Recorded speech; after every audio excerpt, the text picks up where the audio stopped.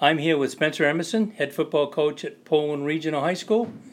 Coach, you've had a chance to get through your first preseason.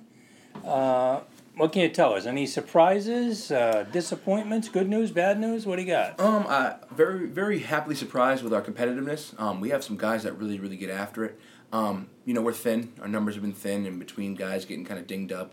I have some concerns up front with our depth, and I think we're a snap away from throwing a young guy in there up front. However, our competitiveness is good. We've been really steadily paced by our quarterback, Brady Downing. He was in a competition at the beginning of camp, and he's emerged as a starter. He's been a leader. He's voted captain, and he's been able to kind of set the pace at our practices and do a lot of good things in terms of from getting from drill to drill, getting us from period to period in terms of going from team to Indian stuff. He's breaking the guys down and really, really leading by example. So I think pleasantly surprised with our leadership and our competitiveness so far. You open up with Mountain Valley. In the old days, that would be a horrible opening.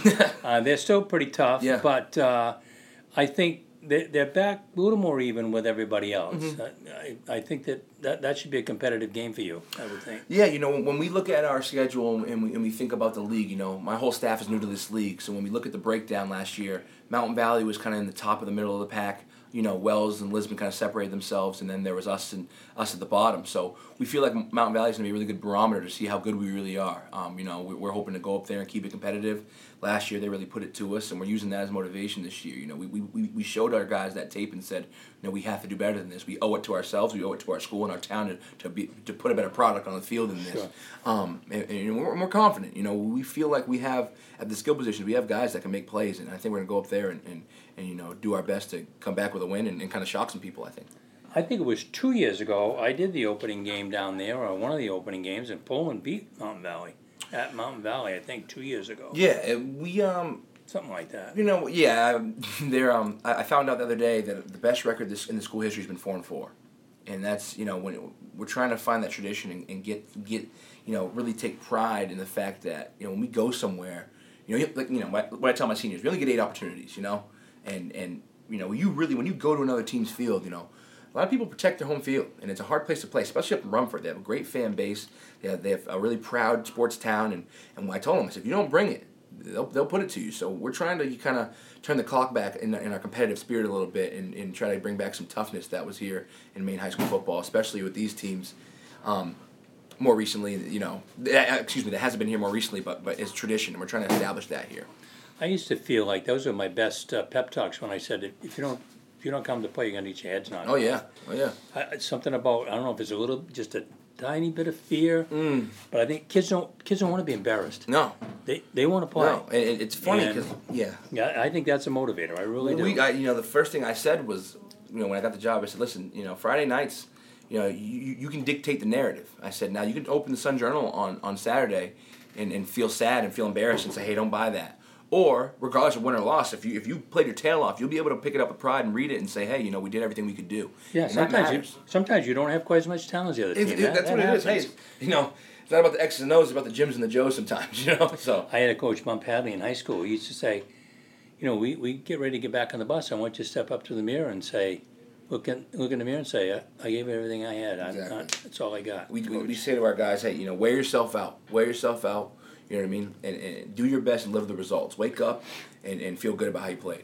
Mike Haley, as you know, just passed away. He used to say he was never more hurt than they always say, run down 10 yards when you carry the ball. Every time in practice, run 10 yards, run 10 yards. And he goes, He said, I worked hard, but I thought I worked hard enough. And he says, then there was a game that I broke the line of scrimmage and I broke away.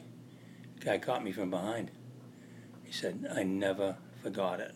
He said, to this day, I run more than 10 yards. I used to run 25, just as hard as I could go, Absolutely. Even though the games is played in 10-second intervals. What's the rest of your schedule look like, Coach? I haven't looked at it that closely. Who else do you play, and who do you think are going to be strong? We go, we open up at Mountain Valley. We come back for 2 home games. The first against Freeport, and then the second one's against Orchard Beach, which I feel like are programs that are kind of the same level we are in terms of where they're at in terms of competitiveness.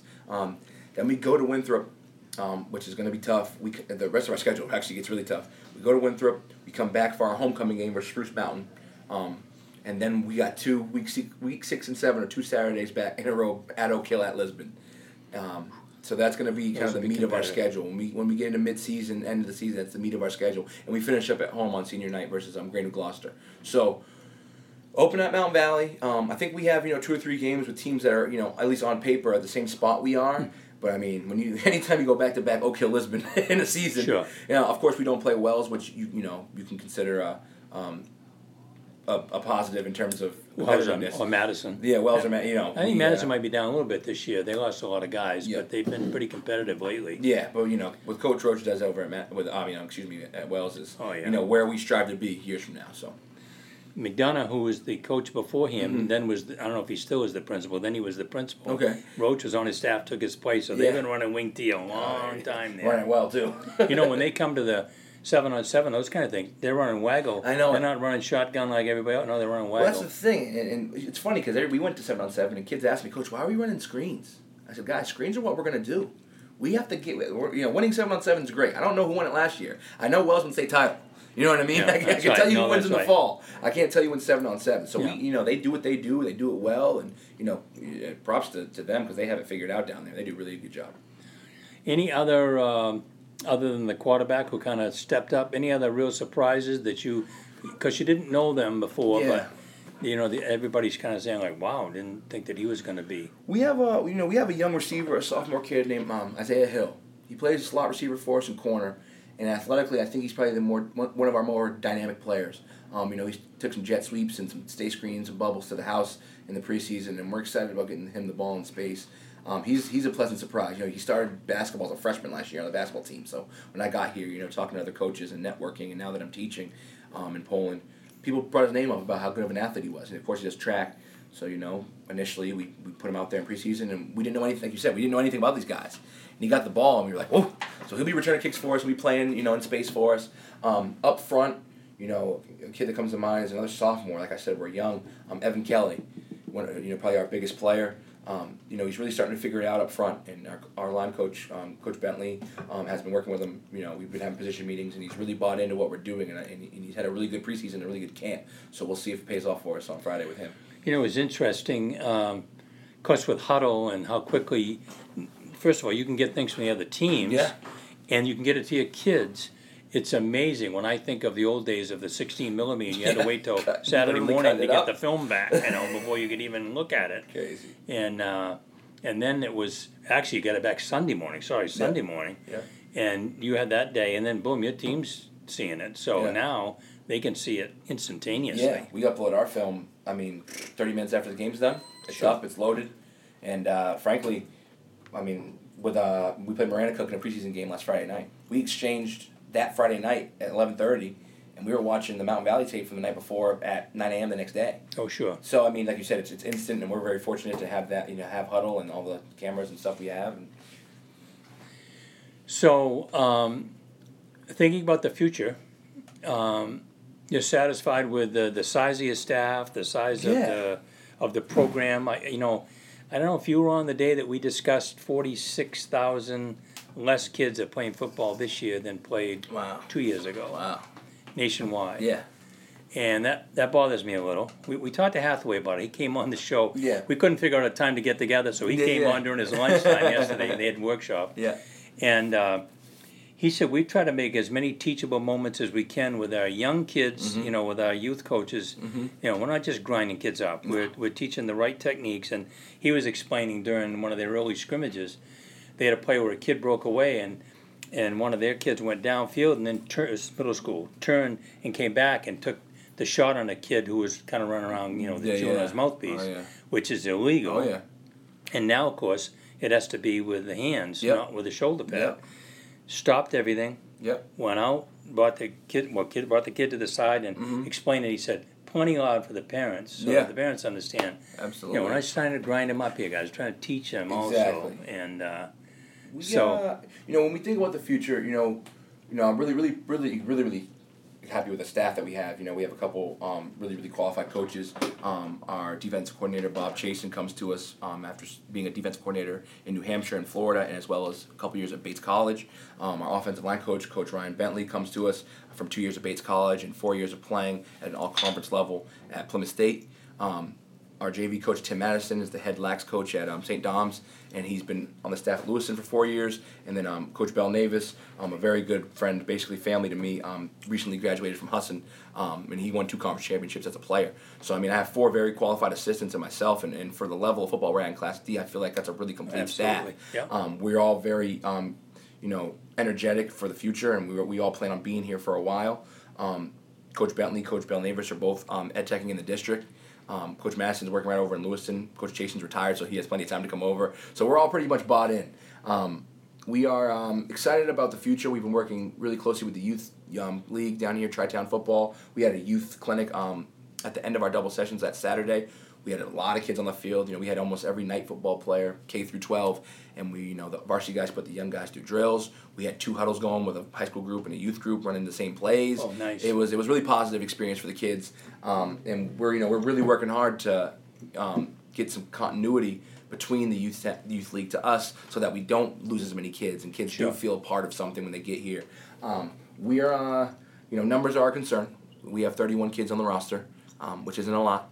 Our goal coming in is to bring in, more than 10 freshmen a year and stay above 40. That's the goal. That's a pretty good. Yep. Yeah. That's always the goal. We found that when I coached at Skowhegan, because we played mostly Friday nights, and if we played a Friday night home game, we would get donuts and cider and whatever, and have the youth kids in and their coaches on a Saturday morning.